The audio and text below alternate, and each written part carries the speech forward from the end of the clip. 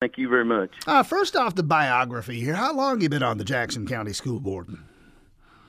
Well, I'm starting my fourth year. This is my first term, and this is my second year as serving as chairman of the Board of Education for Jackson County. And what would that bring to bear if you're seeking this seat, and if you happen to win? What have you learned on the school board that you would apply to being a member of the legislature? Well, I've learned a number of things, Tim, and I appreciate you asking that, because many times issues at school are overlooked. The biggest thing that I've learned is to learn how to listen, and I've learned what is important to families in Jackson County and our district. They want a voice at the State House, and they want their voice heard. Now, you would not have sought a seat on the Jackson County School Board, and as you say, now the chair of the Jackson County School Board. You wouldn't be doing all this if you didn't have an interest in, maybe a passion for education specifically. Obviously, and you know this, the legislature do it every year. It's the biggest part of the budget every year is education. K through 12 and higher education consumes most years, 52, 53, 54% of the state budget. So a lot of state dollars tied up in education. What beyond dollars, though, would the legislature do that would make you happy in dealing with schools in Jackson County and elsewhere? What's something that doesn't cost money and go a long way toward helping our schools? Well, first of all, I can't think of anything that's more important than our tax dollars. But you asked the question of what can we do? I believe there's a number of things that we can do. One of the things is ensuring that the public continues to have a voice in their school system and in their child's education, and that it's heard and listened to and acted upon.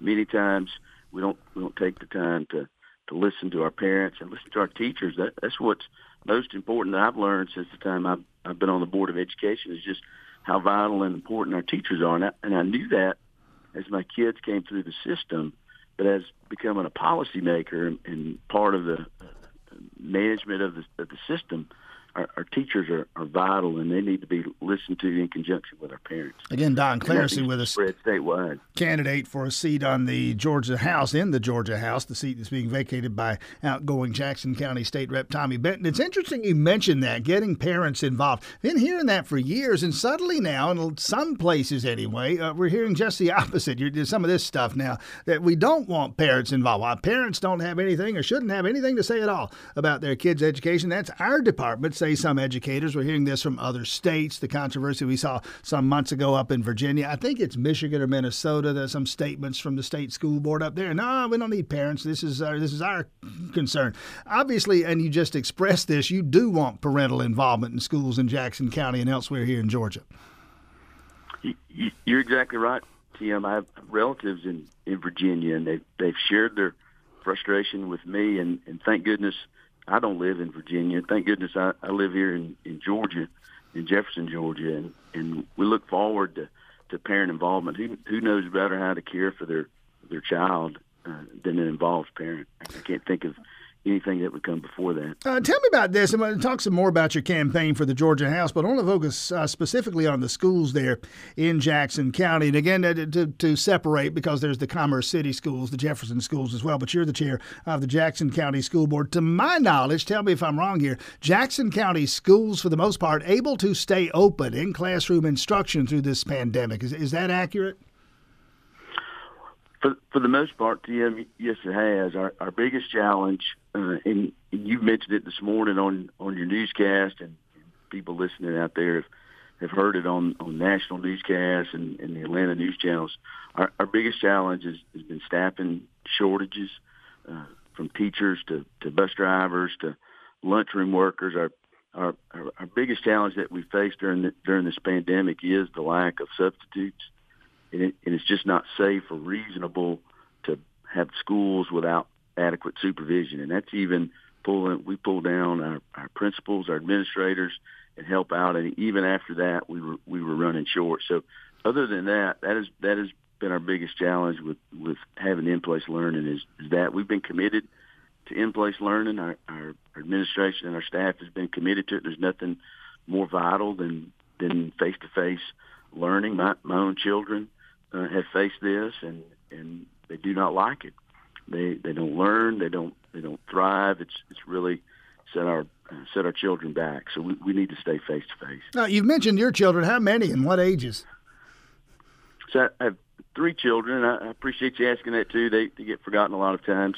My oldest is 21. She's a senior at Georgia College in Milledgeville. She's going to graduate with a degree in chemistry. My middle child is a sophomore at the University of North Georgia in Dahlonega, and my youngest is a 10th grader at Jackson County High School.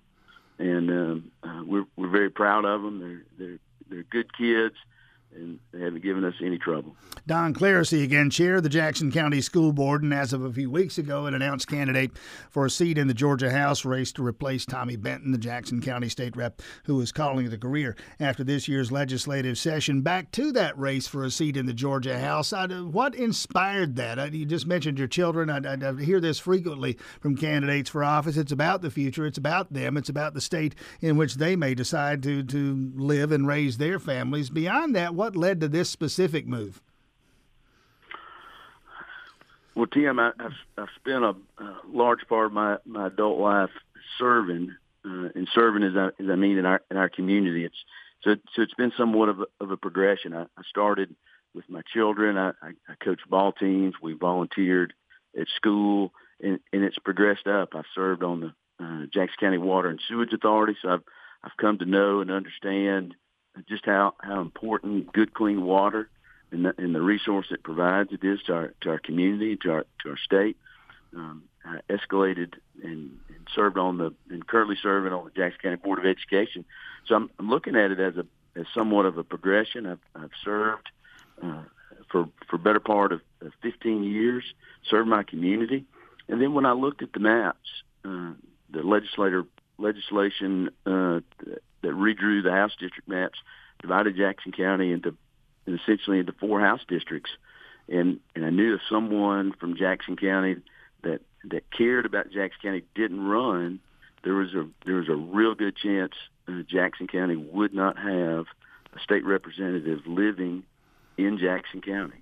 So that was important to me. I felt like our county, our community needed someone that lived here, worked here, went to school here, went to the grocery store here, went to the ball fields, went to church, interacted with our community. I believe that's very important. So that really is what pushed me to declare and run for State House District 31. Assuming there's opposition, and I suppose we don't know this yet, but assuming there would be a Republican primary in May. Beyond that, a Democratic opponent in November.